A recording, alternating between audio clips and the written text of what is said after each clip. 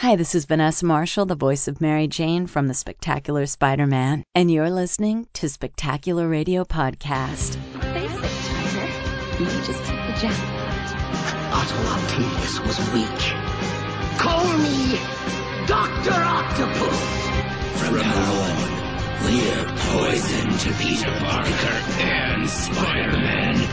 We're Venom! The Green Goblin doesn't take orders from insects. The Green Goblin swats them into oblivion. It's a conspiracy, I tell you. They're all working together to raise my blood pressure. Tell me there's something better. Go ahead. Try. Welcome back to another episode of Spectacular Radio. I'm Zach Joyner, your webmaster of Spidey-Dude.com and the Spidey-Dude.com network. I am joined, as always, by Mr. Greg Bishansky, who's going to introduce the rest of the panel. Konnichiwa. Joining us again is Gerard of Mayday Mondays. Go listen to his show. It's awesome. The morning sun vanquishes the horrible night. And Jesse Garrett of the Next Dimension podcast. Yeah, I can't follow that, but hi. And joining us once again is Mr. Joshua Lapin Bertoni. And what podcast are you on right now? I am on Clone Saga Chronicles and comic books. You didn't think I was going to mention it? I don't know. There was like a guess. Like, it's the first one I mentioned. It's like, I don't forget it. I know it still exists. A new show called Comic Book Film Review, where we review film versions of comic books. And there is a secret third show that I'm on that is out there if you can find it. Nice. Secret, you got a secret? Da-da-da-da. The Mr. Roboto podcast. And Thank you. And this month we have no voicemails and no emails because we just read them all last month. Technically, we filmed those shows at the same time, so a little an bit behind hour the ago. curtain. Yeah, an hour ago. Yeah. So keep sending us emails and voicemails. Zach, what's the number and what's the email address? The email address is spectacularradio@gmail.com. The phone number, if you want to leave a voicemail, is 818-925-6631. Yes.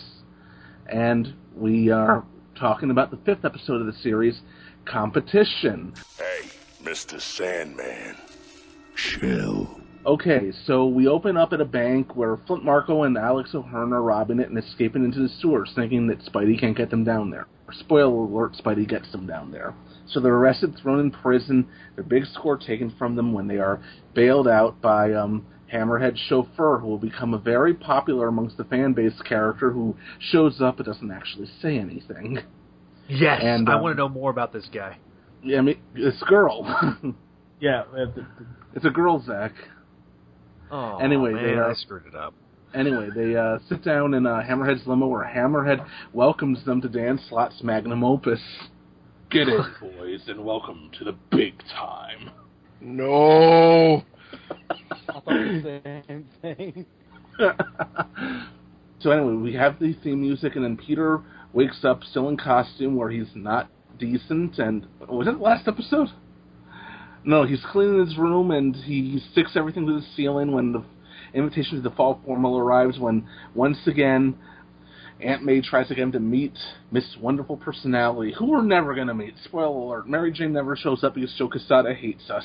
Joe Quesada. Does Joe Quesada have anything to do with this show? No. No, that's why it's good. I'm getting married despite him. And once again, I noticed you changed. I understand that Jesse and April have written their own vows, and then April reads the most beautiful thing, and it's and Jesse, and he takes out a piece of paper, neither, ha Quesada, retcon this, and he throws the paper behind him and grabs his wife and dips her and tongues her right there. Jesse, you are obligated to do this now. Do it for the podcast. I'm wearing a Spider-Man shirt underneath my tuxedo. Excellent. So, that was her idea. Yes. Meanwhile, Flint Marko is taken by Hammerhead to an underground laboratory which has been hastily conducted. He wants to meet the big man, but Hammerhead insists no one meets the big man. And no one. Because we don't have the rights to use the Kingpin. So Peter goes to school where Gwen Stacy and Harry Osborn decide to get over being pissed off at him, and Harry decides he wants to try out for the football team, and he asks Peter to try out with him. Meanwhile, Otto Octavius, under the direction of Hammerhead and Norman Osborn, pins a naked Flint Marko into this machine to begin an experiment on him to give him subdermal armor. And things get a little bit hot, and Flint Marko explodes, and when Otto was like, what have we done? What do we do? Osborn said, we sweep up and we try again. Because that man is a real humanitarian. Haven't you heard he's the good guy? I love how horrified, like, Octavius is. It's like, oh my god, what have we done? And Otto's like, YOLO. Yeah. YOLO. Recap what you just said. After the experiment is conducted, and Osborn, like I said, he's a real humanitarian. Someone put that man in charge of our nation's security. And then he turns Flint and O'Hearn into Bebop and Rocksteady. No. Dude, You can't appear in this. You have to be Toka and Razor. Did anyone else get a Bebop and Rock? Finish your recap. Okay, anyway. But Marko reforms himself out of the sand, where he becomes the real killer of Uncle Ben. No, I'm kidding. He becomes a Sandman. It's not so bad. You've got your sand legs and your sand clothes, and Sandman pretty much decides he doesn't need to do what he's told, and that he can finally get his big score. But Hammerhead's not too upset because Big Man wanted a distraction, and Sandman is want a distraction? You got a distraction. Yes, and Sandman's guaranteed to provide one. So Spidey runs into him, and we have a pretty cool fight scene, which is also reminiscent of the third movie in some places, where Sandman lets slip that the big man exists. So Spider-Man now is about 3 seasons ahead of his 90s show counterpart.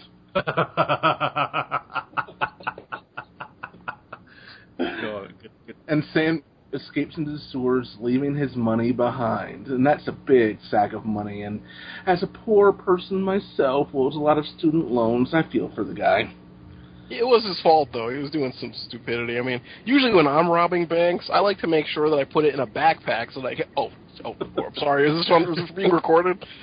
Yeah. Never mind. So the next day, Peter and Harry Osborn try out for the football team, and Peter begins using some of his spider agility and spider strength, and is doing really well. We also meet sophomore Hobie Brown here. Yeah. And a man of 1,000 words. Yes, 1,000 words. Especially when we get to opening night, but we're still well away from there. So, wow, I didn't catch that reference in the episode. Yeah, so Liz is rooting for Peter. Sally is not. she's protesting. Mm-hmm. She crosses her arms and puts her face up as if to say, "Well, I never," and looks away And we also meet Glory Grant for the first time, who is not Jameson's secretary because Betty Brant exists in this universe. Yeah, right? She was in the 90s show. Yeah, she was. She was Jameson's secretary in the 90s show. So, in the comics, when she became Jameson's secretary, when Betty and Ned went to Paris for their working honeymoon that Betty stayed on forever and ever and didn't abandon her husband on, and when Betty came back, she became Robbie's secretary, and that was how it stayed. Glory was Jameson's secretary, and Betty was Robbie's secretary, except for a brief period in the 90s when Puma owned the Bugle and Jameson owned a different thing, and it's complicated.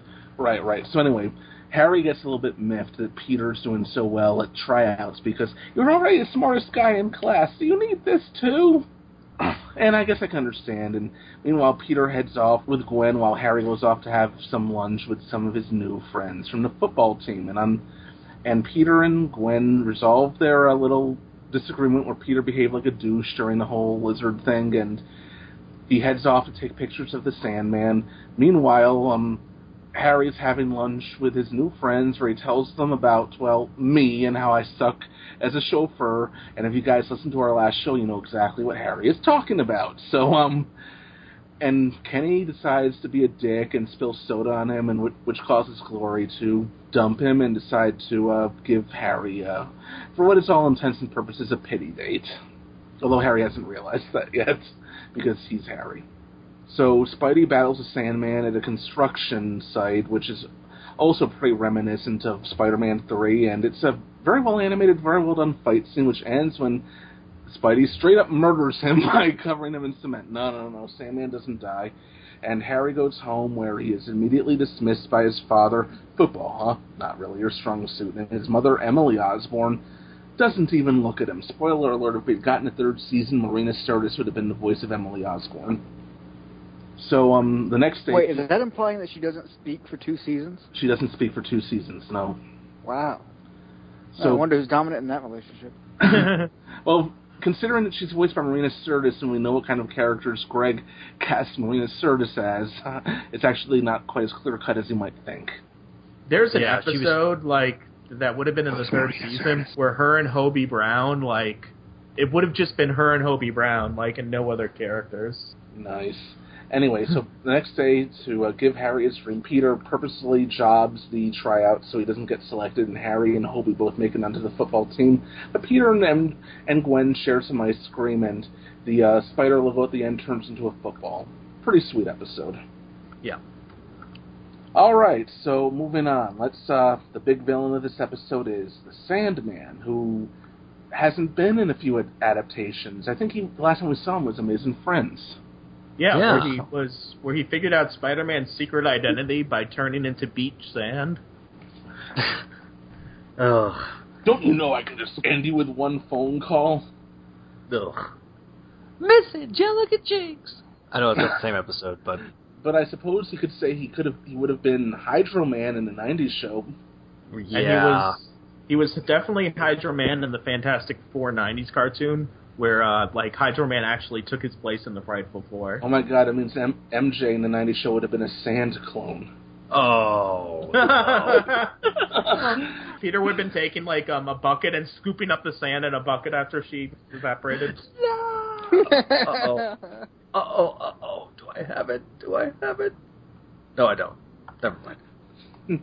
But I liked Sandman in this. I thought it was a lot of fun. I kind of like how he's also someone who doesn't take it personally. He doesn't actually want to fight Spider-Man. I mean, he will if he runs into him. He just wants to make some cash, some quick money cash. He wants this big score. He's a pretty practical guy. Right. His motivations are different than O'Hearn's. It does make that a better. Does anyone get a Bebop and Rocksteady vibe? Because in the old Ninja Turtles cartoon, Bebop and Rocksteady were 2 punks that the Turtles kept on beating up before they got transformed. Yeah, I guess I could see that, and Sandman and Rhino do occasionally work together again after this. Not often, but... Yeah, I do have that as a note. These guys are essentially Bebop and Rocksteady. But much smarter. I don't know. They're pretty dumb. Bebop and Rocksteady. Well, yeah. I don't know who Especially Bebop when and Rocksteady went down to the sewers. I only know Toka and Razzler. Okay, Jesse, we're saying, go on. I mean, you're the newbie. What do you think of Sandman here? I like him. I'm not terribly familiar with the character. I mean, also the character hasn't had as much exposure. Well, of course, with the movie he did, but prior to that. So as far as adaptations of him go, I do like it. Like you were saying, I like that he's kind of the professional. Also, he cares about getting a score, and he's not going out of his way to fight Spider-Man. And after his transformation, he's initially worried until he realizes, hey, I can get money out of this. I mean, I was a little hazy on what the experiment exactly was trying to do. It was trying to create what will become the armor that Rhino wears. Okay. And it's also that's interesting. Okay, question for Tony: the armor, the green armor that he kind of wears, isn't that not reminiscent of a suit that he wore in the 80s and 90s when he was part of the Frightful Four? Sandman wore green armor. No, he didn't. Not in this show. Yeah, he wore not in this show. Not in the show, but when he's being when they were first doing the experiment, they put that armor on. No, that didn't remind me of that armor. He was naked and in manacles, and I know this because Jennifer used to tell me stories about how they would have to edit out scenes where he was as anatomically correct as a Ken doll. She'll talk about that, or probably already has talked about that when we record that, which will go first. Right. But wasn't Sandman an Avenger at some point? Yeah, I think he was. He was a reserve Avenger. Yeah, I mean, Sandman, even on this show, I mean, he's a bad guy, but he's not one of the bad guys. He just wants to get some money. He's no Delator. Oh god. Oh man, I remember when they got rid of his Avenger reserve status. Dumbest backup stories I've ever read. Back around that Mackie Byrne reboot era, remember that? Yeah. Yeah, that was when they wanted to. That was when he wanted to do the Sinister Six, right? And that was Mackie Byrne reboot, issue 12, Sinister Six. Right, but like even before that, like within one of the first few issues. Was that the start of Venom? I think it was. No. I'm saying I think it was Amazing Spider-Man 1 or Peter Parker 1. It was the backup story for that. Oh, that's right. And they just have him just on a dime just become a villain again because they wanted him to be a villain. Yeah, it was pretty ridiculous. Well, on the one hand, if he's City Hero, he might not have been part of the license and wouldn't have been in the show. They still would have. They still could have and would have. I guess so. Sandman's real name. This is a comic thing. I've heard Flint Marko, William Baker. Bertoni, you're the historian. Okay. William Baker's his real name. Flint Marko's an assumed name. That both of the names were used, and they retcon that like he used the name Flint Marko as an alias because he had a teacher named Mrs. Flint that he had a crush on, and that was his tribute to her. Right, I remember that. That was a Friendly Neighborhood Spider-Man annual. Peter David. Yeah. Mm-hmm. So he's not related to Juggernaut? Yeah. No. He's not related to what? Juggernaut. I mean, I'd be lying if I said Sandman was my favorite villain in the comics. He's not, but I really kind of like him on this show. And I will admit, when I first heard he was going to appear on the show, I knew he was. After Spider-Man 3, I kind of wasn't looking forward to him because, I mean, I liked the effects on him. I liked the actor who portrayed him. I just really hated that story of him being Uncle Ben's real murderer. Well, that was Raimi. Just I don't know what the hell happened to that. That's one of the many misgivings that people have with Spider-Man 3. But I think that's one you can't blame on the studio shoehorning in. Mm-hmm. Yeah, that was totally Raimi trying to justify Sandman's existence. I mean, I think what could have been done is you could have still had that story where, okay, Sandman was Carradine's partner, and Marco's cellmate was testifying this false testimony to try to get a lighter sentence, so that Spider-Man would be chasing the guy based on a false testimony, which would have fit in with the theme of the movie. Right. Actually, that would have been good. Mm-hmm. I think it's still too much though for one movie. Yeah, but they could have taken Sandman out. Yeah, but Sandman was fun, even though I do think too many of the fight scenes here are reminiscent of Spider-Man 3, but in future episodes of Sandman, the fight scenes get really dynamic. I mean, this is nothing compared to what's coming in later episodes. There's a lot of stuff in this episode ripped from the Raimi movies, though. You have that scene with him in the bedroom, which is pretty much like a combination of those two scenes from the first movie. The one where he's webbing the product placement cans, and Aunt May comes to the door, and also a little bit of that scene where he's on the ceiling hiding from Norman Osborn. And they have that whole his transformation sequence is has quite a bit of the Spider-Man 3 in it. Yeah, except it's deliberate this time. Yeah, there's that specific shot right where he's in his Sandy form and he sort of lifts his hands up. That's straight out of the movie. Well, it was a great shot. I mean, even the biggest detractor to Spider-Man 3 will say that the birth of Sandman's scene was magnificent, and it was. I'll give it that. Should have won an Oscar. What won the Oscar for effects that year? I don't. Transformers, probably. No, Transformers did not win an Oscar. The Academy hates Michael Bay. It did not win an Oscar. Oh, right, it was The Golden Compass.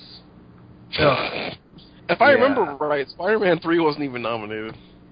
No, it was. Dude, I don't think they have high standards. 36 Mafia has an Emmy, don't they? Come on. They have an Oscar.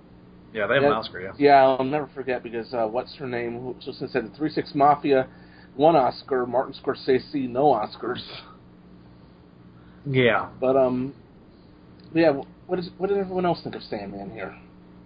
I like Sandman. I thought, the fact that we've got to see him pre-Sandy form is kind of one of those things that really the show has done well.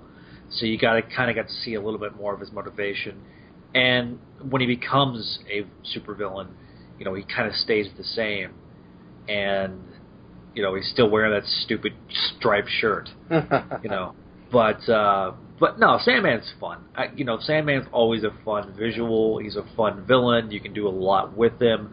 I mean, we just on CFC reviewed a issue with Ben Reilly and Sandman. Oh, and my tired recap, but yeah. Yeah, and it's a lot of fun. So I think that Sandman's a good character. He's got a very rich and diverse back history. And he's got a great visual to him. I mean, the artists can do practically anything they want. I mean, Gerard, you're the artist. Have you drawn him yet? Oh, man, I don't think I've drawn Sandman in years, and when I did, I wasn't very good. I think that's one that I might have to tackle soon, but, oh yeah, like, they do a lot of good dynamic stuff with him, and like you said, in this episode, and especially in the future ones. Like, I especially love there's bits in this episode where Spider-Man will punch him in the face, and then the part where he connects sort of gets Sandy, and then even... Oh, was it this episode that has the shot where the sand from his face actually forms a hand and pushes the fist back? Yeah. All right, Bertoni, what do you think of Sandman? I liked it in this episode, like the characterization of him when he first becomes the Sandman, and like him basically like wanting to try out this power and, you know, not really caring about revenge on Spider-Man until he sees him, and just how happy he is like when he sees him again, like, oh yeah, webs don't work on sand, but sand works on you. I like, and just how he didn't want to, you know, follow Hammerhead's instructions, and Osborn's like, well, and he's like, hey, he wanted a distraction, there you go. Yeah. I didn't like how Spider-Man, you know, kills him. To be fair, Spider-Man in that scene, you don't quite know how to beat him. I do that. So you kill him? He didn't kill him. He didn't die. He didn't die, but it's like I was waiting for them to explain it, or like for Peter to say, like, you know, like saying, "Don't worry, you know, Marco, that's just a solidifying agent. You know, you can breathe. You just can't move. You'll be a statue until the cops come." Does Sandman need to breathe? You can't do this. I already have. I don't breathe. Does Sandman even need to breathe? I'm wondering about that. I don't think he does, but I don't think Peter knew that. Yeah, or Peter shouldn't have known that. Yeah, this is also before they established that Dan Slott thing where there's one grain of sand that's consistent in Sandman each time. He's just from ends of the earth. His soul sand. Yeah, his soul sand. No! What happens if you step on that thing? You smush him? There you go, yeah. Moving on, I did enjoy the football subplot, and I'm someone who doesn't really care about sports, but, Zach, you're the football fan. What do you think of this subplot? I thought it fit, and I thought it was the right time of year. And, cause sometimes they're like, well, let's do football in the spring. No, football's done in the fall, unless you're the USFL. Gerard's the only one that will get that reference. But anyway, well, moving it to the fall is what killed him. Yeah, exactly. Anyway, the football tryouts. I mean, that's a classic fall, and we've established. Wiseman has established that, you know, each set of these episodes take place over a certain period of time over that first semester of his sophomore year, I think, sophomore or junior year. Junior. Is it junior year? Yeah. So I mean, it fits with the overall tone, the overall story, and what they're trying to do. I thought it was well done, and it was one of my more favorite aspects of the particular episode. Really? I gotta be honest, I really didn't like the football subplot in this. I thought it ate up way too much time. I don't know. Well, so quick question. We're getting a bit ahead of ourselves, but I tend to think that scene where right after Harry had that scene with his parents, I think that's when he started taking the globulin green. Absolutely. Oh, he was definitely taking it. He was definitely taking it before, or at least at some point in the tryouts, because I'm sure. I think that's one of the reasons he succeeded in the tryouts. Yes, I think that's what it's supposed to. Yeah. Well, we'll probably have asked Wiseman, which will air before this by then, but we're into time travel. We're time traveling, but Great Scott. Yeah, and Norman's especially cold in this episode. The guy just does not value human life. I love that we'll sweep up and we'll try again. It just says so much about the guy. The comedic timing of that scene is so great. Like, I love how, like, Doc Ock is the only, like, one horrified. Like, he's like, oh my god, what have we done? And, like, everyone, really? You care? Dude, we got, like, another guinea pig here, too. Like, we'll just get a horn in there. Next episode. I have to be honest, though. Yeah? I have to be honest, though, I don't care for Doc Ock's characterization in this episode. I know he's supposed to be sort of a spineless scientist, but he's a little too spineless, don't you think? where the guy who's going to be conducting human experiments has to have a little bit of edge to him. And he just doesn't have it here. Yeah, he did seem overly meek. Right. Well, But I was watching it, and I was thinking, like, well, I guess maybe something happens in the future, wink, that just makes him go completely nuts. It would seem like it'd have to completely change his character. let's just say he really does not like his boss. Right.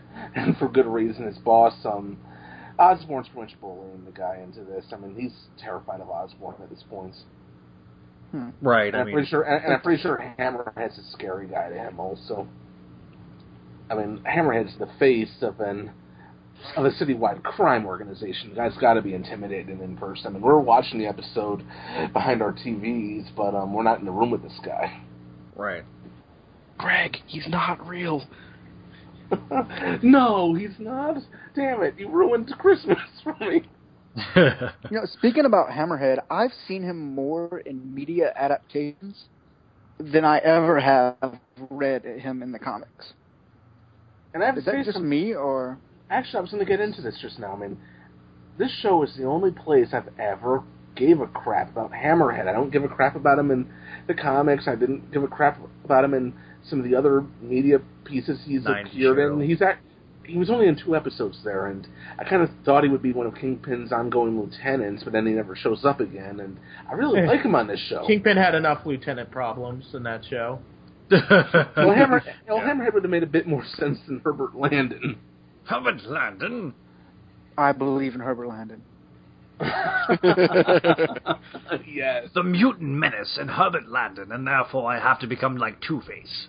Ra's al Ghul and Two-Face had a baby. It's Herbert Landon. And then teamed up with the Joker. Oh my god. I never put the 2 and 2 together until you said that. Oh my word. Wow. Okay. Yeah, they're both David Warner. I didn't realize that. Yeah, and they're talking to the Joker in that one episode. The Joker, right? That's awesome. But, so I guess we'll talk about Hammerhead more, but what do we think of him here on the show? I mean, Hammerhead's one of the more boring characters in the comics, I think, anyway, but... What? Get out of here with that. Hammerhead does his job in this. He's an emissary for the big man. Right. And there's really not much to say. And I like also that both he and Sandman are voiced by John DiMaggio. Okay, what would it be? Bite my sandy, grainy ass, bite my shiny metal skull. Can someone else do that voice, either of them? Oh God, no. Zach, you're good with impressions. I can do the Hammerhead. Okay, yeah. Bite my metal skull. I love Bender. The only thing that bothers me about him a lot is that sometimes he's too predictable. Right. Like, it's not funny if we know that he's always going to subvert our expectations. Like the Christmas episode when he's with the orphans and they see, like, Fry and Leland. We're not talking about Bender anymore. Okay. Yeah. Jeez, Zach. No, Zach is right. I thought that was supposed to set up that joke. I'm sorry. Okay. That just came off as an asshole, so I'm sorry, Josh. No, you're not an asshole. You have to get the show on track. All right. Yeah, but overall, I mean, there aren't too many new elements in this episode compared to some others. I mean, we'll have more new elements coming up, but really the big new element is Sandman in this episode. I really can't think of much else to say here. Does anyone else have any talking points? Really, I do. the sub... Hey, Gerard? Minor kind of point, but I really want to highlight in the scene. There's a brief scene in the beginning where Marco and O'Hearn are in prison, and the lighting and the staging in that scene is particularly noteworthy. They do some great effects with the sort of blinding light and then the shadows of the bars and things like that. That was pretty neat. Oh yeah, that was. Just as an art buff, I kind of like that stuff. Yeah, they showed us quite a bit of that. I mean, it gets experimental in places, and I enjoy that. I thought overall the animation was really, really solid throughout this entire 2 episodes that we've talked about. Yeah. Really, it's been solid throughout the entire series so far, but it's really kind of started to hit its stride with the previous episode and this episode. Yeah, I think a lot of people say the next episode is, to use a TV tropes term, where the show grew its beard, but we're getting ahead of ourselves. I'm really enjoying it now. I mean, up until this point, there hasn't really been an episode I haven't enjoyed, but There's also the transformation sequence I also have to point out, because when we covered the first episode, I believe, I sort of criticized the fact that I didn't particularly enjoy the music that they used in this show. Mm-hmm. But I have to sort of eat some crow here, because the music especially and the sound work in his transformation sequence is really superb. Because the music sort of starts off with the almost sort of ambient hum, and then as the thing kicks in and he starts screaming, it starts to really heighten, almost like something out of a Frankenstein movie, where you can almost imagine the lightning bolts hitting the thing and then, transforming him and stuff. It's really, really well executed. It has a lot of horror element to it that I enjoyed. No, yeah, it was great. I agree with you. I mean, I never really paid it much attention, but yeah, you're right, it does set the mood for it. I mean, a good soundtrack is sometimes one that you don't notice, but it affects you anyway, so there you go. What else? I mean, what else happened in this episode? I mean, the Mary Jane subplot continues and it will culminate. Yeah, this episode kind of suffers from the fact that it's the second episode of a 3-episode arc. It's kind of like the same thing with an issue, like a 3-issue arc, and you're talking about the middle part. It does its job effectively in terms of setting up. Okay, you got a new villain, but it also advances the subplots that we established with the previous episode. So it's one of those things that kind of suffers a little bit in that regard when you're trying to talk about it individually. It's probably better to talk about it as a whole. Yeah, I cannot remember the last time I watched this episode alone. Maybe when it aired. Because usually when I watch these, I'll watch a few of them at a time, but...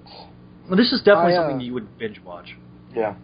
I was thinking about this when I was watching these earlier today, like when Peter's in the bedroom with Harry in the other episode that we watched, and he's talking about Harry being mad at him or Gwen being mad at him, like stuff like that. This show works a lot better as a binge watch, and I was thinking what this would be like if it was on Fox Kids in the 90s 5 days a week or something, and right. it would be weirder watching it, but the way that the world works now with DVR and streaming and everything, these shows are better. But if this was a show that was in syndication, you couldn't mix and match the episodes. This isn't like Batman the Animated Series where you can just shuffle the playlist. Wiseman shows never are. Gargoyles you had to watch in order, Young Justice you had to watch in order, this show you had to watch in order, Season 2 of Witch you had to watch in order. I'm sure Rebels, when that comes out, you'll have to watch that in order too. I don't remember Gargoyles that much, but from what I do remember, I don't remember that too much of a serialized thing in the early episodes. It was. Okay. It's been a long time. Mm-hmm. I remember there was this season where Goliath was on a raft or something. That was part of the second season of the World Tour arc, but I suppose you could mix up some of those if there was still an overall arc and you got more out of it if you watched them in order, but Dude, that arc felt like 4 seasons long. That was 21 episodes long, the World Tour. The internet told me that it sucks. The Goliath Chronicles sucked. I mean, the World Tour's okay. There's some episodes I like more than others, but I kind of agree it did go on a bit too long. But I don't know. He was setting up future elements there that hopefully will come into fruition if he ever gets new comics or a new show or something. But we're getting off topic. But yeah, all of Wiseman's shows you kind of have to watch in order. But is that a good thing or a bad thing though? I actually prefer that. I find that I get more out of it that way. I mean, yeah, granted, I love Batman animated series also, and each episode is a mini movie. You can watch it in any order, but yeah. We're going to debate serialization versus episodic. I mean, I prefer serialization. I think it depends upon the show and the character, and for a character like Spider-Man, it works, but there has to be a balance. You don't want it too serialized. Like Breaking Bad would not work, But no, not at all. Gerard? The problem I have with a lot of serialized shows is that if you're out an episode, you were just screwed. That's not the case with this. It's not that tightly serialized. But the Gargoyles example is a good one. If you missed 2 episodes of Gargoyles, you were lost. I remember sometimes where I would have to miss a couple episodes here or there because just, random things after school or something. And then I would come back and be like, just, what is happening right now? That actually bit them in the ass in season 1 where this episode, Enter Macbeth, was... They had to send so many retakes that came out looking horrible, and that was the episode where they leave the castle and move into the clock tower. It was a major turning point, and the boss said, air the next one. We can't. I'd have that exact opposite opinion of you, Gerard. Really? Yeah, well, just because growing up, like, non-serialized shows like Batman, I felt no urge to continue watching because there'd be no payoff. Really? Yeah, it's like I want to see developments and I want to see stuff from previous episodes incorporated. But to me, the payoff is if the story is good. And whether or not it's serialized has almost nothing to do with that. I'm going to say this, so the thing about Batman is, right now we're talking about, when it comes to animation, with Spec Spidey, Gargoyles, Batman, we're talking about the best examples of this kind of storytelling. Batman did this done in one thing masterfully. Well, and I'll tell you right now, this is also, we're still in the realm where these were scheduled to be released in a single DVD set, and that's why it's, especially Season 2, we're not seeing as much of that as we do in Season 1 because of, obviously, the plans that were in place in Season 1. Yeah.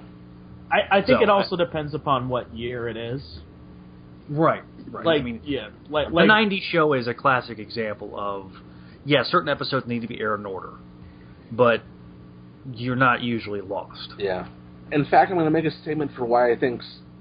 I mean, I know I'm in a minority here, but the reason some of the Spidey movies don't particularly work for me is that one of the biggest appeals of Spider-Man is the soap opera aspect. Or coming back to see him each month or on TV each week, whereas waiting 2 to 3 years between movies to see what happens next, it kind of hurts the soap opera aspect of that's so integral to Spider-Man. I would love to see a Spider-Man TV show. Me too. Ultimate Live Spider-Man action. is a TV show that's out right now. A live action Spider-Man. Oh. Well, damn, son. I will say that this scene in this episode with him daydreaming about being a football player, it gave me post-traumatic stress to that episode of Ultimate Spider-Man I watched. But this was much more better done because it was relevant and it wasn't completely over the top. Right. And the show does not overdo this sort of thing. Do they give him fantasies like this again? I forget. I don't think so. No. I had forgotten that they gave him the one in this episode. So when it happened, I was like, what the? Yeah. Also, is this the first instance we've had of something adopting the Raimi films approach of having the almost the spikes on the fingertips to climb walls? That was in the MTV show.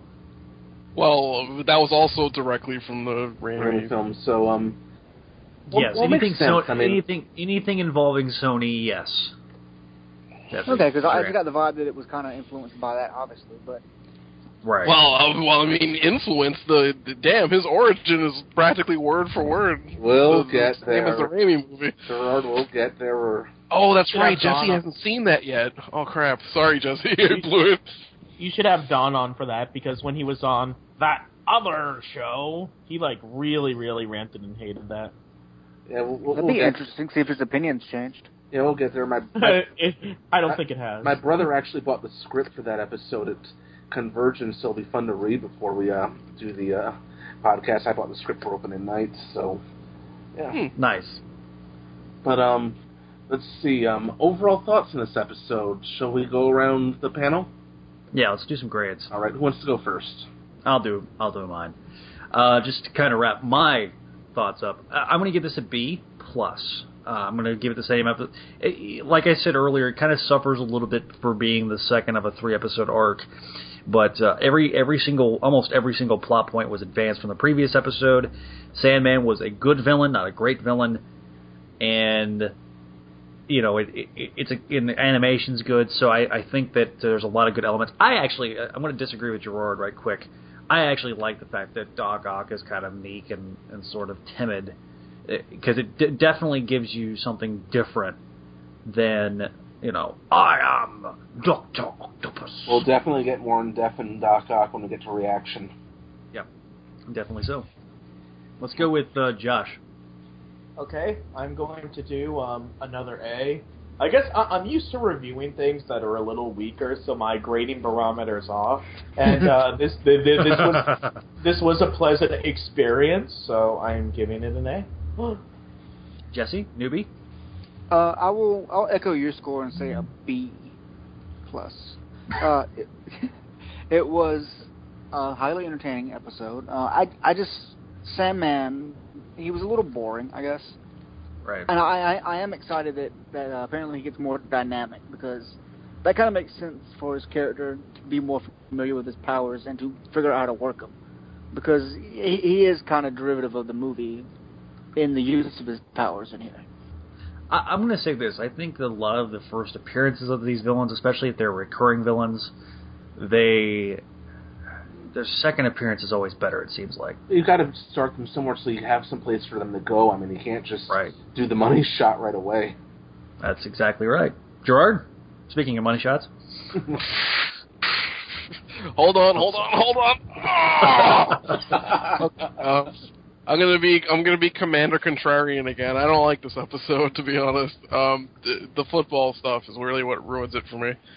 I love the Sandman in this, but I just feel like the tryout subplot took a little too much away. So I think I'll give this one a C-. Oh wow! Wow, if that's the weakest grade this episode gets, it's a pretty solid episode. I'll give it a A-. I'd give it a B+, but I'm sort of in the episode, so I'm giving it an extra point because of that. So there you go. Hey, you can do whatever you want. It's your show, man. Yeah. I mean, I enjoyed the Sandman, a character I don't usually look forward to seeing, even though I thought he was a great visual. The football subplot wasn't my favorite, but it was kind of fun. I mean, it was fun to watch. It wasn't stupid like Ultimate Spider-Man, which, I'm breaking my rule of not mentioning that show, but we've already broken that rule long ago, so here we are. That was a rule? It was my own personal rule, but... Yeah, it was. Yeah, let's not bring that up anymore. Yes, let's try not to. But yeah. Oof. And I thought the characterizations were really good. I mean, you really see where certain characters are going to go, and especially, Harry's heading down a pretty dark path starting this episode, and next episode is a pretty big episode. Actually, getting ahead of ourselves, the next episode is one I didn't suspect I would enjoy all that much, because the Rhino's not one of my favorites, and it became a episode that really changes things. So we'll talk about that next month. Yes, sir. And somebody was talking about the water clone and the sand clone. There wasn't a sand clone. You're like, we were talking about that. There could have been. You mean the thing that doesn't exist? Right. Like there would have been there was a water clone on the 90s show, and if they had done Sandman instead of Hydro Man, there would have been a sand clone. So, anytime I think of water clones, I think of this.